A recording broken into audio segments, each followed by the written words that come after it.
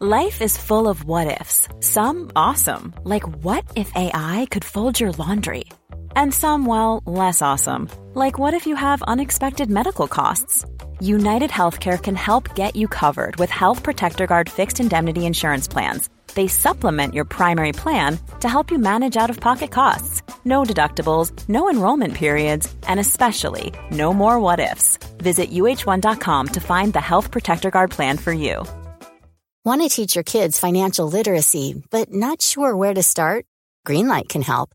With Greenlight, parents can keep an eye on kids' spending and saving, while kids and teens use a card of their own to build money confidence. As a parent, you can send instant money transfers, set up chores, automate allowance, and more. It's a convenient way to run your household, customized to your family's needs, and the easy way to raise financially smart kids. Get started with Greenlight today and get your first month free at greenlight.com/ACAST.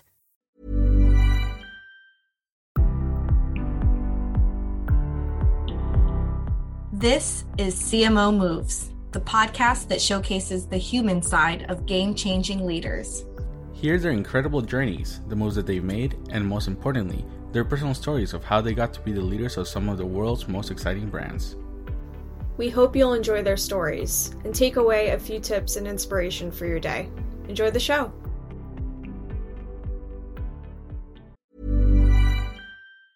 Many of us have those stubborn pounds that seem impossible to lose, no matter how good we eat or how hard we work out. My solution is PlushCare.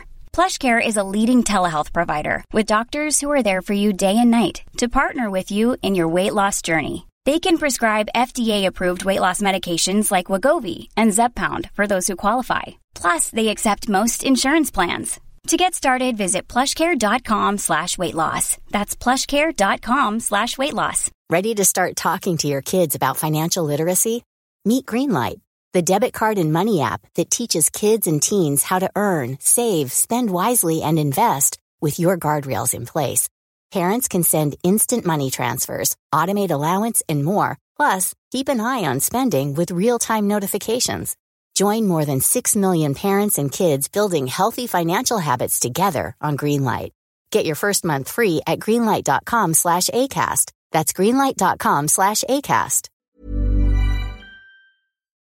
Hello and welcome to CMO Moves. It's me, Heidi Palermo, head of community here at Adweek, and I have here with me Mr. Stephen Tristan Young, the Chief Marketing Officer of Poshmark. Hey, Stephen. Good morning, Heidi. How's it going? Good morning. This is a episode in the making for a very long time, so I'm super excited. And for those of you who don't know what Poshmark is, it's a resale marketplace for fashion. And there are so many gems you can find. I've been shopping Poshmark probably since you guys started. How old is the company now? It's about 10 years. It's been an amazing journey. And like the way we describe ourselves, just, to add on that, which is a great description, it's a social marketplace where you're able to resell fashion goods, beauty, home goods, as well as sneakers, and hopefully futurely other categories. It's not like a Craigslist or marketplace where it's like a kind of free-for-all. We do try to choose items that people can sell that represent a little bit about who you are as a person, your style, things that are also like lightly worn. We always call it like also gently pre-loved, because the idea is that when you're passing something on to someone else, you want them to enjoy it because it's something that you've worn, you've loved, but you want someone else to love it, but you've also taken care of it. So it's oftentimes handbags, sneakers, jackets. I parted with a lot of nicer shoes that I used to wear to the office. You know what? It's time for you to go, Mr. Ferragamo. I'd like something more comfortable. Oh, that's so funny you mentioned that. Yeah, because I started to see a lot of business clothes on there. Yeah. I'm like, yep, no wonder. Makes sense. And it was great. I saw a lot of people buying in like Midwest, because I remember I stole one of my shoes. I was like thinking someone from New York would buy it, and it was like someone from Montana. I was like, that's great. I love someone enjoy it there. That's awesome. And so 3 years at Poshmark. Prior to that, you were at Grubhub for 7 years. Your last role there, VP of Marketing, correct? Yep. I was the VP of growth. And I was there for 7 years. I was originally part actually of the Seamless team. So I started in 2010 as part of Seamless in New York, where if I explained food delivery to people, they thought, wait, so do you make the food? Do you deliver it? I was like, no. We're like the Netflix for food, right? You can blame the restaurant, but we just get you the food that you want, and we're at the marketplace. And I went through the whole transition of being acquired by Grubhub, and then going through the pre and post IPO. And then even after the IPO, there's a lot more change because we acquired so many companies. So sometimes the 7 years honestly felt like 14 because the company changed so much every other 6 months. It was like every 18 months it changed. That is such a foreign concept that to think that you had to explain what food delivery was. How funny. Yes. Well, you know what? It's at the time, most people don't even think about it. And as a marketer, I said, oh, this is great. So here's a category. Most people don't know about it. I want marketing to do the job of getting people to adopt it and getting to know more about it. It's the same logic as to why I joined Poshmark. I even said, most people don't think about reselling their clothes or kind of circularity as a thought like in 2018. And now sustainability, circularity, like resale has just blown up in this last year. So I feel like I'm kind of on a similar journey where I sort of discovered this thing that most people don't know. Because I mean, at the time in 2018, I looked at other companies that were very well known. And ultimately, when I chose this one, I said, I want something that's not known. I want something where I, as a marketer, can make a mark and my ability to help shape the company's journey, help explain to people. And that comes through, you know, in the creative, it comes through in the channels that we do, it comes through in the employees that I hire. So I feel like it's been a very parallel journey. And in some sense, I'm using a lot of the same skills, but in very different businesses. And just thinking about that move from Grubhub to Poshmark, especially because both digitally native brands, you have, like you said, the concepts of them not being widely adopted yet, and you had hopes for that. Also, their first ever CMO and your first CMO role. Did you know that CMO would be your next move? So that's a great question. In my 5th year of tenure at Grubhub, I started to look for CMO jobs. And there were so many great companies out there, but I found it a struggle to look for a job when you're in a job that you love, especially because I was like, okay, it's almost like I'm looking at the top of the mountain. Every opportunity didn't look like, oh, it's too small. Oh, it's too unknown. And I remember like a new CMO came into Grubhub like in 2015, and she and I had a great conversation. She's now the chief digital officer of IKEA.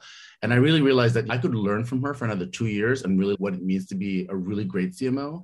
And I felt, okay, I could wait another 2 years, but at that time, still have conversations.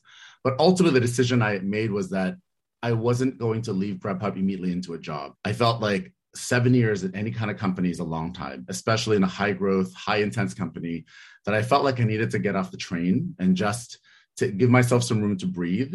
And so I actually took 8 months off to travel. Strangest time, because people were like, wait, you're at the peak of your career. Like, why are you doing this? I'm like, this is the time actually to do it, to take a little bit of breathing room and to give myself the chance of what is it that I want to do? Because I couldn't figure it out when I was at Grubhub. So maybe if I'm not working, I might have a better chance of figuring it out. And interestingly, it actually did give me more of the time and space to think, what kind of company do I want to be a part of? What opportunity was not about fulfilling my ego, but actually helping to build a business? And also, could I be more, I called it location agnostic? Because at the time in 2015, saying I'm going to leave New York was like, that's blasphemy. You're like, you never leave New York. But I found when I was on my travels, since I was changing cities every other week, that when I got back to New York, I was actually bored. It was almost like sensory overload. That at that point, I was talking to my partners like, you know what? I think we should be open to moving cities. And then that turned out that I interviewed actually in London and Seattle and San Francisco and Dallas. I was like, let's just open up the spigot. And when you actually do that, more opportunities open up. And so that's how the Poshmark opportunity came through. Is I hadn't even thought about going to the West Coast. And it just so happened that someone said, hey, there's an opening. I was like, oh, okay, well, let's go chat. And I followed my energy and the instinct that I had when I met with the CEO, Manish. I literally almost said, I'm not taking this call. I'm not taking this call. I was like, you know what? Let's open the door. Let's have the call. And ended up really enjoying hearing about his vision about the business and what he was presenting to me as an opportunity. And by the way, there was also a lot of unknowns. He goes, we've never had a CMO, but I really like you. Let me create a team for you. Would you be open to that? And I was like, sure. And it was weird because I said, I think that Steven in 2018 was not the Steven in 2016, where I needed the job to have like X title, Y number of teams, Z budget. Here it was more nebulous. But I think because I was in that mindset of being more open to things, and not having the ego of here's the job I'm coming from versus actually was like, I have no job. So at this point, anything is an opportunity, right? Wow, that is such a good point, especially right now with a lot of the folks in our mentee group I've been talking to have mentioned like when when COVID first hit and a lot of folks either lost their job or they decided to leave on their own, they feel like they're being treated differently going into roles or applying for roles. So what advice could you offer for somebody who does take that time off to like how to position yourself or get back into where that's not so much a barrier? So great question. I encountered this at every single interview where you either had the person that was like, so you haven't worked for 8 months, like, almost like a level of judgment. Right. And instead of coming into it with a negative, like defensive, I actually said, let me take you through my career journey and why I made the decision to take 8 months off, and really actually managing the narrative and controlling it. And Neil is saying, I had intended to do this, and here's why I was doing it. And here's what I learned during that time. And now what I'm trying to do is figure out which company I want to work for, commit myself for the next 3 to 5 to 7 years, and help them solve a problem and build a business. And literally by turning it that way, you could literally see the person going, oh, yeah, I wanted to do that too a long time ago, but I never got. Like, it was amazing to see a moment where it could have been such a point of weakness. Just if you create your narrative and say why you did it, what you felt like you learned, and why you use that time wisely, whether you took a class, you took some travel, you just took some time off, and also say, here's what I needed for myself. And I actually say that the people who really responded the best on that, interesting story, were all the CEOs I met who also had taken time off. Mm-hmm. And every time I said something like that, whether it was a CEO or a SVP, it was like, oh, yeah, I've taken time off too. It's great that you did that. And actually, by owning that narrative, it didn't feel like it was a weakness. And a lot of it is just how you show up in that interview, and either reframing the decisions you made or reframing the actions you took during your time off, so that people feel like, hey, I want you to be on my team because you're clearly confident, you clearly have intention in your actions, and you have a great track record. Because I think at the end, that's what we all want. And I think oftentimes if you're interviewing and that's not coming through, it's usually because interviews can smell weakness, right? They're like, you're not confident in yourself, so you're hiding something. And if you're coming in feeling like you're hiding something, instead of like, let's open it up, let's have a discussion. Right. I feel like that always changes the tone immediately. That's such good advice. And I had to write down a lot of my thoughts on this. And actually I have it as a PDF, because whenever I meet with someone, I'm like, these jobs, especially I think the senior executive jobs, they're not about your perfection. They're about how did you solve problems? They're about how did you tackle things? They want to know also the times that you made a mistake. They also want to know the times that you didn't do well.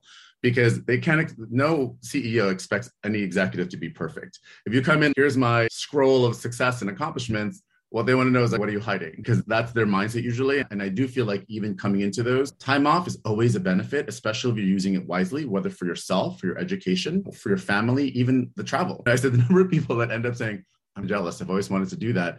Right. It was staggering. And like I said, it was not what I thought was going to happen when I started the interview. I actually thought I was going to be like, okay, it'll be an uphill battle.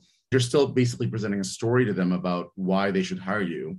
And I think it's about being as authentic, but also not coming from a place of fear. And I think just taking that stance alone already changes the entire conversation. That is such good advice. Thank you so much for sharing that. And when you think about being a CMO in tech, what kind of skills do you think are different in that, or what makes that role different than non-tech brands? Let me answer this a couple of ways. I think whenever you're a successful marketer in any big brand, right, you have a lot of people around you who echo the same thoughts about how to manage projects, how to think about hiring agencies, how to think about creative. I think when you become a tech CMO, a couple things have to happen. You have to become a conduit to explain to people what all those things mean, right? Because to a lot of tech companies, they don't know honestly what to do with marketers. They especially don't know how to do it, what to do if they haven't given you the right teams, the right structures. So you almost need to narrate for them, what do I need to be successful in the role? And how does my experience, whether it's helping hire agencies, helping refine the creative story, helping hire people, helping manage like your PR and your comms, how is all that helpful for a tech company? So I think being that conduit to explain all that and almost having a not, here's what I know, let me take you through the journey of understanding what marketing truly is at the most, not basic, at the most like mature level. Right? Because for a lot of them, they want to get to that mature level of marketing, but they don't know what it means. Even when I came in, like one great example I had, my team wasn't doing a bad thing, but they hired an agency, but the agency they hired wasn't very good. It wasn't very run well. And I had to come through and not say, here's everything you're doing wrong. It's like, hey, let's go through this 6-8 month process of let me show you what it means to manage them, to hire them, to work with them. And that actually allowed them to be better employees because they're like, oh, I didn't know that. Because like I said, most tech companies don't come in with hiring multi-million-dollar agencies, which all of us who are marketers have worked with big brands know half your job is managing agencies, managing external talent, getting the most out of them, managing your rate cards, getting breakthrough creative. And how do you get the agency to do that? So I think that's step one. I think two is also a very different sort of mentality, which is coming from a place of humility and knowing that there's an entire ecosystem of engineers, product people, data people that don't know anything else but tech. And instead of coming in saying, I know it all, actually stepping in with them, it's like, explain to me how that works. You'd be surprised how many people feel that fear of not knowing instead of saying, let me just dig in and understand how this is all built. And like I said, for me as a marketer, it's amazing when you can open your mind to how things are done at a tech company, because where things move fast. When I worked at Grubhub, and I love her to death, she came from Amex. She's been there for 14 years, amazing marketer. And I remember her first 2 weeks, I sat her down and was like, okay, listen, it's like, you got to move fast. Things have to be very brief. Things are usually digital. We're not perfecting slides and slides on end unless it's a board meeting. But it's just, what is that 50-page deck from Amex? Not going to work here. Like, just slide really on the screen. You just got to edit as we go along. What problem are you trying to solve? How can you solve it as fast as possible? And how can you communicate as fast as possible? So I think even that stylistic change is something that I often tell people. You want to bring in all your best parts, but also recognize that some of your best parts in the orgs you've worked at don't really work in a tech company where they want to move fast. Right. They want to do things quickly and not spend hours on end. They like to focus on minimum viable product instead of perfection. Right. I describe to some people that in big orgs, like we often will do a lot of research on a product before we then scope out the product and the requirements and then launch it. Here, it's like, I have an idea what I want. I think I can get it built within 3 weeks. Okay, let's see what happens if we launch it. And that's scary to a lot of marketers. They're like, what do you mean? It's like, no, you can always pull it back. So I think, and that's the third part, is that nothing is forever in tech. You can change pages, you can pull things out, maybe not as fast as you'd like, but unlike in typical marketing orgs where once you launch a product, it's out there in the ether, it's hard to pull back things. Right. You understand that things aren't forever, but you're also just like trying to like communicate to people are like the best ways I think that any marketer can succeed in tech. Totally agree. Now, tell me about, so you were in a unique position, Stephen, at both companies to be able to be there pre and post IPO. I'm curious, what was like the biggest change you could say from when you take a brand public, or the biggest challenge maybe you could say? That's a good question. I think there's twofold on that. One of which is how do you navigate the emotional journey that is an IPO for your teams, where you go from being a private company, doing things your own way, to then being a public company where you have a lot more exposure, you have a lot more scrutiny, and everything has to be on a quarterly level. I think taking people through that discipline is incredibly important. And it's not something I would say a lot of teams have. And I know I saw it on both sides where it's, we used to do it this way. Okay, we're gonna have to like do this slightly differently, because once we become a public company, we can't do this anymore. We can't just be willy-nilly about our planning. I think the second part from a company standpoint is really showing them also that the street wants a lot. You can't just have one story a year. You're gonna have to have multiple stories a year. You're gonna have to have multiple narratives that you come out there too, as far as what is your brand? What is your product line? How do you think about your customers? I think that's another challenge, is that you now have multiple stakeholders. Everyone now knows who you are. And the story that you've had, which is great whenever you're a private company, TechCrunch loves it, Recodes loves it, is very different once the Wall Street Journal is covering it, New York Times is covering it. So I think those are all things that, as a marketer, you've got to really navigate through like the team journey, but you've also got to navigate through you as the leader about like how to describe that narrative. I'll say even in this last round, when I was working on the Poshmark IPO, when we were going through building the roadshow video, everyone had an opinion about what should happen. And I had to tell my CEO, I was like, listen, I'm going to have to be the director. You have to trust me on this. This is my job now to step in and say, what is our company narrative? What throughput do I want in that 25-minute video to come through as the cleanest story about our business? And it's not everything. I have to choose one thing, and I'm going to anchor all the messaging pillars to it. And I trust me that the output's going to be what we want. And I think that also required a lot of faith. And at that point, my CEO and I had worked together for about at least 2 years already. So he understood, look, I have a vision. We're going to make it come through, but you have to trust me. And even I remember there was one point where I had to describe to the creative team how to think about social commerce, like the social element of Poshmark, the sharing, the comments and the likes. And the story was, and this, like I said, where I felt like I was a CMO, I came and was like, wait, hold on. Do you remember that movie, Crazy Rich Asians? Do you remember that one scene at the beginning where like Radio 1 Asia communicated this thing? I was like, I want that. And then literally the creative team was like, what do you mean? They saw, I was like, oh, now I get it. I'm like, yeah, pattern recognition coming in. If we could replicate that to describe what it's like to sell a dress on Poshmark so that the social network actually then activates. Right. It's like Radio 1 talking the story about that. It's like, and how they did visually. And I think it helped to communicate to the creative team what I wanted. But that's a lot of what we do in big brands. But to do it in a smaller org and to be able to have the room to do that in the leeway was really amazing. And I felt like that to me was a moment I was being truly a CMO, when I was communicating a vision and then trying to think through the examples to help the creative team get there so that ultimately the product was the best product for the business. Yeah, absolutely. That's a great example. I wonder if there's anything that you would say, what if somebody going through that as a leader right now in a brand that's maybe recently IPO'd, about to be, like, what's one piece of advice you would offer? Ask for a lot of help externally, get a lot of advice, because that whole process moves so fast that you don't even have time to by the time you get to one point, you're like already behind. And so actually, if you have the luxury of knowing that it's about to come like 8-9 months, do all your research now, talk to as many people as possible who've gone through it, get all the best practice. So when you're coming in, you already know, what other resources do I need? What are the things I need to spend my time on that require my most attention? Because you're not able to do all of it. Things are just going to have to be on hold, or maybe not. Like having your team also be able to run the team while you're doing it. I think those are all things that during that whole 8-9 month process can be incredibly taxing. And I often ask people, make sure to ask for help. You can't do it all. Even when it comes to all the creative asset development, because there's a lot. Yeah. It really needs a lot of forethought and planning. But if you only have 6 months, you can still do it. But just figure out like where you're going to spend your time, because not everything's going to be perfect. Let's dive into I want to talk about community. I know there's so much to talk about when it comes to community and the role it plays for brands today. Some doing it well, some not so much. But for Poshmark, it's really core to the business, just the way that your company is set up. Tell me a little bit about how you guys view the role of community within marketing. Sure. So it's so funny you talk about this, because I recently was on a discussion panel where we talked about community as the new loyalty. And the idea is that is truth right there. It's very truth. And like I said, I reference American Express. The way we drove loyalty was through point, right? But if you think about the fact that every company now has points have become incredibly commoditized. The new question is like, how do you drive that affinity for your brand when people change their minds every other hour, right?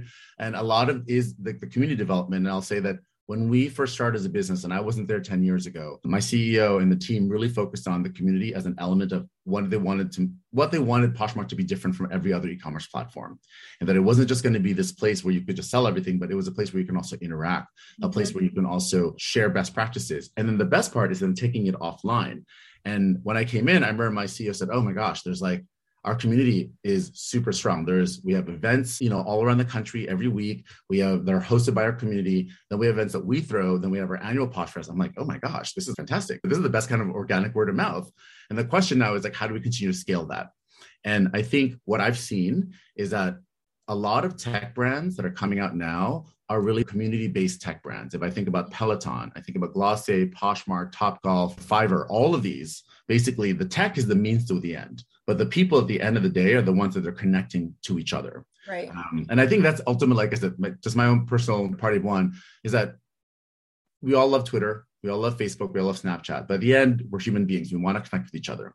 And being in person, live events are a big part of what makes us successful. I even think about Airbnb as a perfect example of their travel community, like shares best practice with each other. They have events. They have their own version of Salesforce, Dreamforce. And I think that's the new wave that a lot of people are going to, because you can't just be giving away more points, because points are highly commoditized. So how do you make your technology platform, which is all about the people, and also your decisions be about the people, I think is how you build a really strong community. And I think the hard part, though, is I've always said, we have so many other sub-communities too.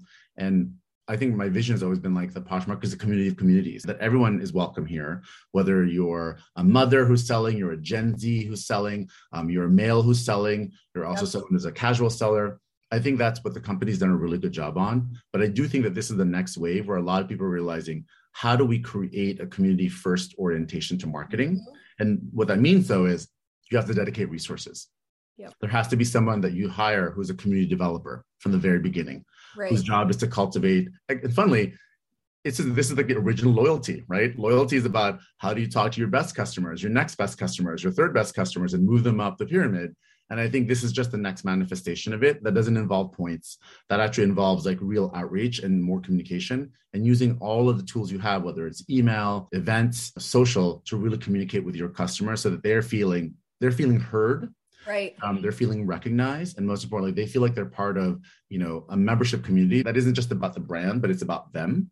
I'm actually working closer with the team to help them come up with some new thoughts and new ideas of how to do this. We just finished our annual Posh Fest this past week, which we had 1,300 plus attendees. It was fully virtual. We intended it to be hybrid, but then Delta came in and some of my plans. But now I actually want to think about the next 2 years very differently and say, look, there's going to be another Delta. This thing might still be around. Right. We want people to feel comfortable connecting with each other. How do we create a framework and structure so that we can have events that are still run by our community, but there's a safety involved, that there's also us creating these opportunities for people. And that 3, we're also creating optionality in our decisions so that maybe instead of having one big event a year, maybe we have several big events a year. So I think we're like noodling through that. But for us, this is so core to our brand. Yeah, absolutely.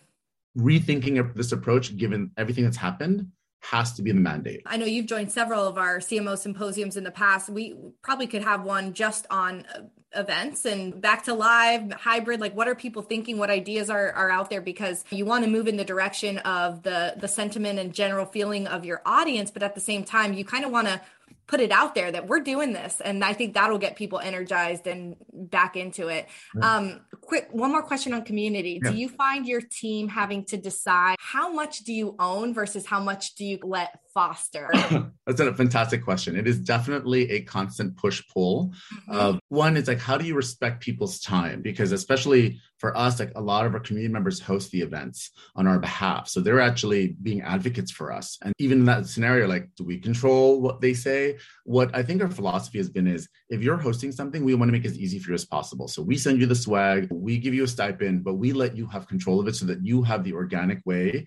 Now, what it means also as a brand marketer, you're like, oh my gosh, like people might take my logo and do different things with it. And I'm like, and that's okay. I think that to me has been a bit about letting go. And that, pick your battles. Does that really matter in the grand scheme of things? Any traditional marketer, it's like a freak out when you see the wrong logo someplace. And I still have those moments. I'm like, what happened to my logo there? But I also know that the output, then that what really matters. I always say about doing things right versus doing the right things. I think when I was a big org, it was always about doing things right. Now, in a fast-moving company, it's about doing the right things. And I love that. For us, giving the tools for our community to do and work on our behalf, we want to make it easier. We want to facilitate it, is doing the right thing, because that forwards our brand. That allows us to attract more people. That allows them to also engage with others. I think that is, if there was something to talk about to the original question around being a CMO in tech versus being a CMO in big brand, that's another way of thinking about the framework. Is you're often with that choice, like doing the right things or doing things right. What do you want to work on? Because you won't have the time. And I think it's important to empower your team to think that way as well. And that for me, I didn't want to create a brand that was so constrictive. I said I wanted to have it be a lot more organic, and so that people can interpret it their own way, which allows us to then really create this community-based brand versus having it be a top-down, having it almost be a bottoms-up. Not even bottom. Someone's like working through the middle, where there's a little bit of a partnership between us and them. And that they also know they respect us and that they listen to us and that we also listen to them. Yep, totally agree. Any other predictions you have as in terms of the future of community? Where are we headed?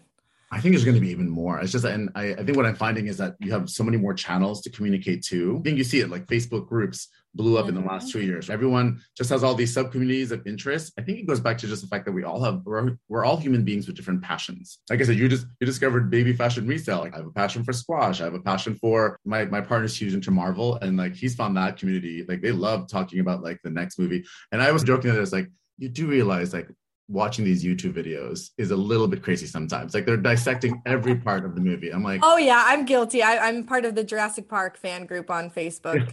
It's addicting.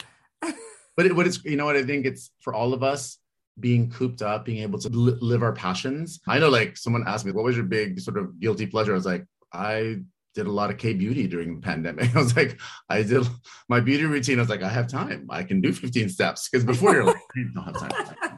I'm like, but now you're like, well, I got nothing else to do. Oh, that's awesome. And one thing I mentioned earlier that you are, and this is the second year, you're part of our executive mentor program. So first of all, thank you for dedicating the time.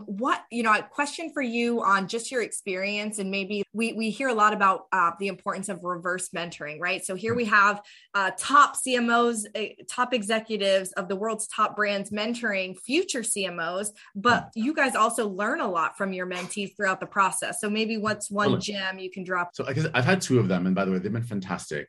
And we have very organic conversations. We touch base, like even I think after the program, I still touch base with them. One, because I just want to learn from them, like how they're thinking about their career navigation, especially from someone who's probably much younger. Like for me, it's understanding like, hey, what are they looking for as far as their next path? Like, what are they looking for in an org that they want to join? What are they looking for in a leader? Which helps me think about then how do I design my org so that if I want to attract talent like them, I'm not thinking, here's what everyone wants. I'm actually hearing what people are looking for and designing it there, especially when it comes to the interview. I think it's critical for every senior leader to know that people have choices these days. They can go anywhere they want. It is literally a job hiring market.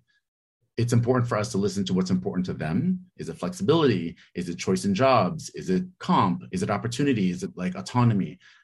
To me, hearing what they care about in their roles has been really fantastic, because it's so hard, because my team won't tell me that sometimes, because obviously they are incentivized in a very different way. But to hear that from others who are probably similar to my team in terms of age group is fantastic as another source of information, because how else would I get that unless I'm, actually hanging out with them, and like I said, my team, sometimes they'll tell me what they want, but it's better to, what is the implicit needs versus what is the explicit things that they say to me.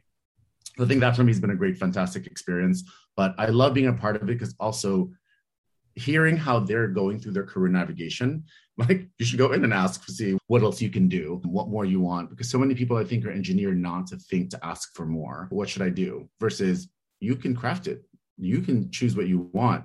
You're in the pole position. How do you want to navigate through this? And just playing through those different scenarios has been the most, for me, most rewarding and gratifying. Having people hear when I say, let me help you guide so that you can learn from my mistakes, because then maybe you might one day pass it on to others as well. Right. That's what I was just going to say. Even just giving a different perspective, whether they take the advice or not, it's just at least good to hear somebody else's story. So thank you again for being part of the program. Look forward to next year. We're going to do it again, and look forward to having you as part of that again. And, I want to talk quickly about something I know is, speaking of passions, I know DEI is a huge passion point for you. And we were just talking about kind of teams and what they might look for in a company, what you might look for in them. It's a two-way street. How do you as a leader kind of craft and foster and cultivate a very diverse, dynamic team? Yeah. So I'll say this, that is always a work in progress. I think last year, especially during the social unrest, I think there was a lot of things where I had to look at my team and say, okay, we're not where I want us to be in terms of diversity. I think we were already very good. I think we could be even better. Mm-hmm. And so for me, a lot of it was like working through my teams and saying, how do we think about hiring? Like, how do we think about our implicit bias, working with our people team to help in that? For me, a lot of what I have to do is make sure that I'm also out there cultivating networks to help attract more talent. And also being out there and speaking about my own experiences, both as an Asian American male, as like LGBTQIA, and saying, look, here are all the ceilings I went through. If you come and let's work together, I think you're going to work for someone who's gone through your struggle, who's gone through and understand where you're coming from. Hire the people who are basically more or less like us. It's hard, like we all do it by default, but really actively saying, what does this person bring to the table? Could they be different? I'll give you an example, is that there was someone on my team, we were hiring someone who came from a government experience. And I remember telling her, I was like, she's, I don't know. She has no like email marketing. I don't know. If you look at her background, she's worked really hard. She's accomplished a lot of things. I think she's going to be great. She has strong will, medium skill, medium to low, but she's got strong will. Sure enough, she came and she goes, blew it out of the water. She's fantastic. She just had that drive. And that's why I think sometimes you have to think about will and skill, and then think less about almost where they're coming from and their background, et cetera. Because I think those by default help create a lot of the systemic sort of like structures that prevent us from actually having a really diverse team. And say, does someone have really strong will? Does someone demonstrate the ability and the aptitude to want to learn more? That if you hire someone different and it doesn't work out, I'm not going to ding you. Right. I just want you to tell me that you tried and that you helped this person, because that's all that we can do at the end. Is to create that opportunity and that sort of environment for people to be able to make a mistake or to make a bet. Because I think that's where a lot of the DEI gets caught in, is that people are afraid to make that bet because they're like, if it doesn't work out, then I don't get to produce. Whereas like actually recognizing the effort is just as important. Especially in marketing, I'm seeing a lot more kind of non-traditional hires or people changing industries completely, which shows me that HR functions and senior leaders are being more open-minded to those transferable skills. Yeah, no, I think it totally is. And especially now that the job market is so tight, I think people have to start being more open to different types of non-linear like roles that help people actually think about want to work in your teams. You make a good point too, because as an example, the mentor program, the goal with our executive mentor program has always been to change the face of the C-suite by bringing up and inspiring, mentoring diverse marketing executives that maybe their next move is CMO. And so that I feel that point where when we're looking at, we might have hundreds and hundreds hundreds of applicants. And when we're getting down to that group, it's really looking at the diversity in the mix. So we're trying to do more outreach, I would say, than just taking the inbound, because you never know who you can inspire that way.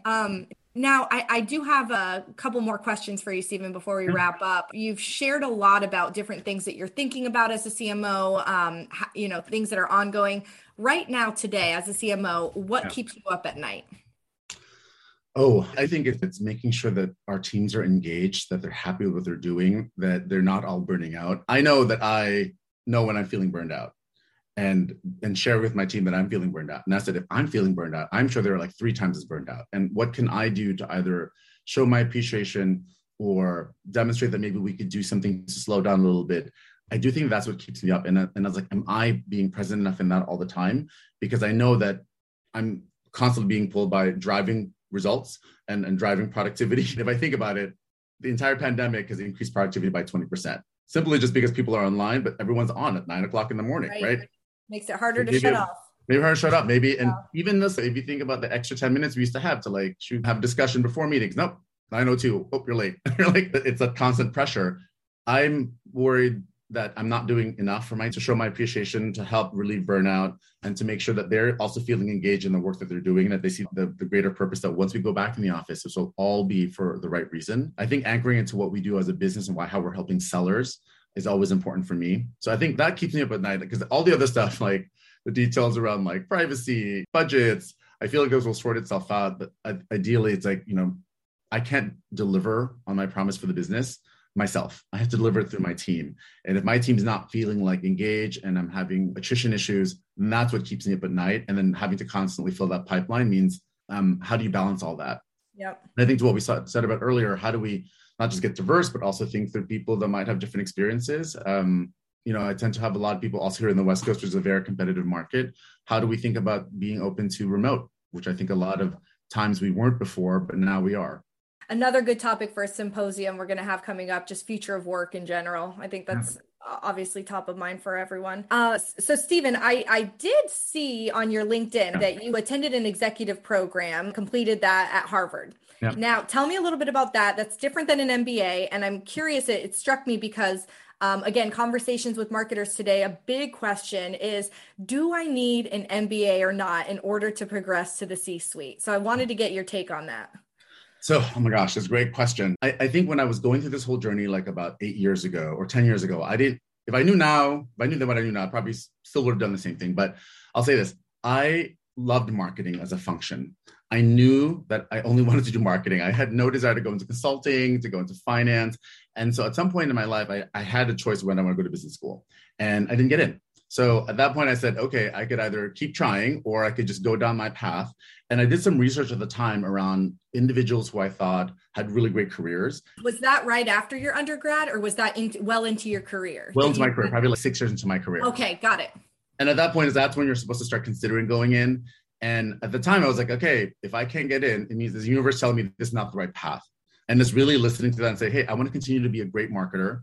I don't know if the option, because at the time the option was, okay, if I get off the train, go to school for 2 years, I'm going to come back into a role making less money than I'm doing now, in a role where I'm actually more junior than I have right now, the path I'm on. And so I think it was really having the confidence in myself that if I just keep doing what I'm doing, work really hard, make the right decisions about my career, that I'll end up in a place later where I might need some additional education. And is there another option that I can take that isn't a 2-year full-time X hundreds of thousands of dollars?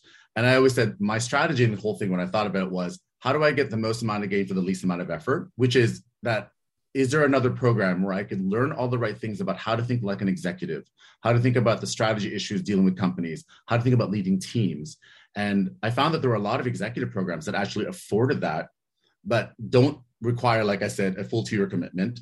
And that if you could weave it into your work, it actually become a real life like working experience. And so to what we said earlier, in my last years at Grubhub, that's when my CMO sponsored me to do this.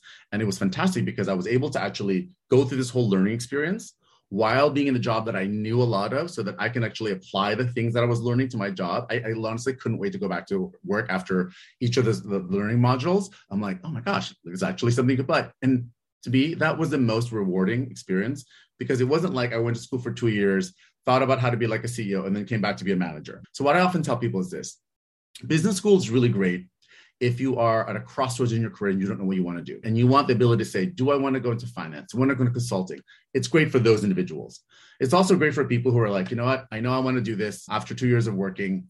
But for those who are maybe in the unsure bucket, whenever you're unsure, it probably means you don't really want to do it. And you're feeling that pressure that everyone else is doing it, so maybe I should do it too.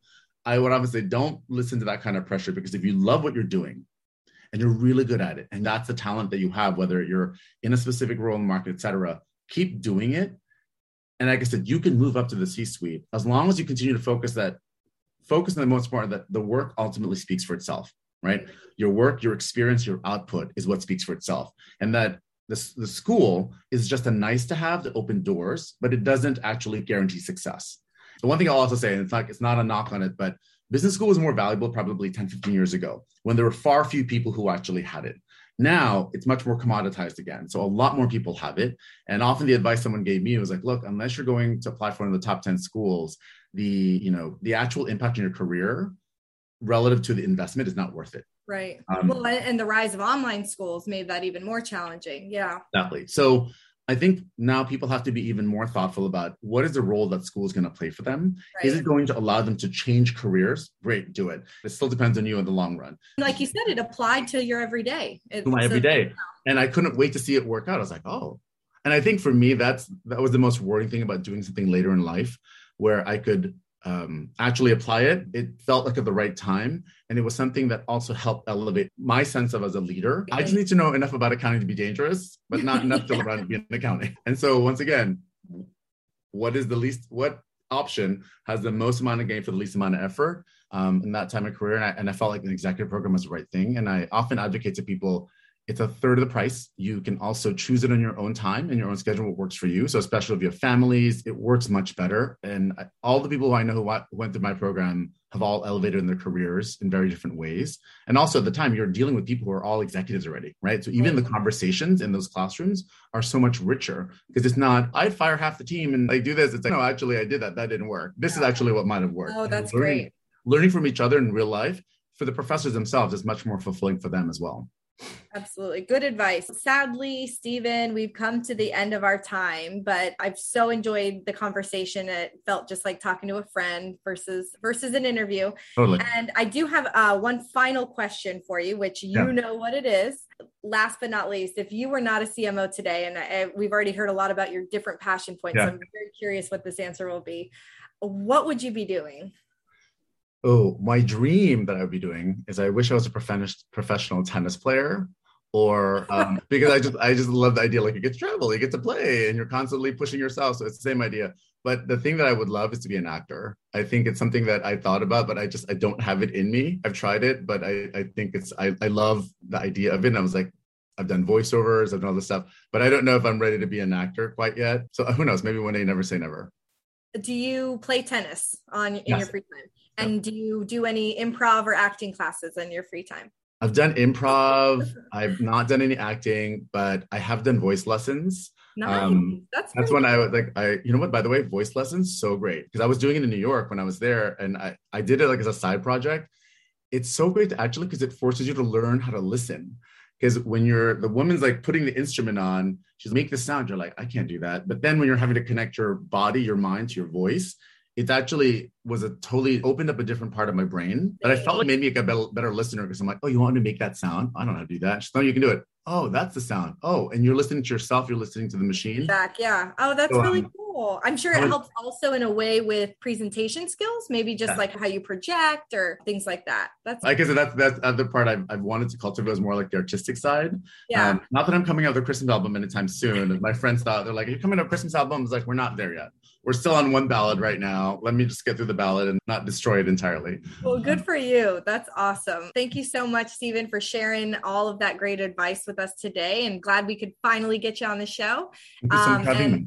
Yeah, of course. Look forward to seeing you in some symposiums soon. And we'll definitely keep you posted on the mentor program. Thank you so much. All right. Take care. All right. Bye-bye. All right, bye, guys. Thank you so much for tuning in today. And we hope you enjoyed the show. If you did, we'd love your help in sharing CMO Moves with one of your friends or colleagues. And please also be sure to subscribe on Spotify, Apple Podcasts, or wherever you listen. Better yet, leave us a review while you're at it. Thanks again, and we'll see you next time.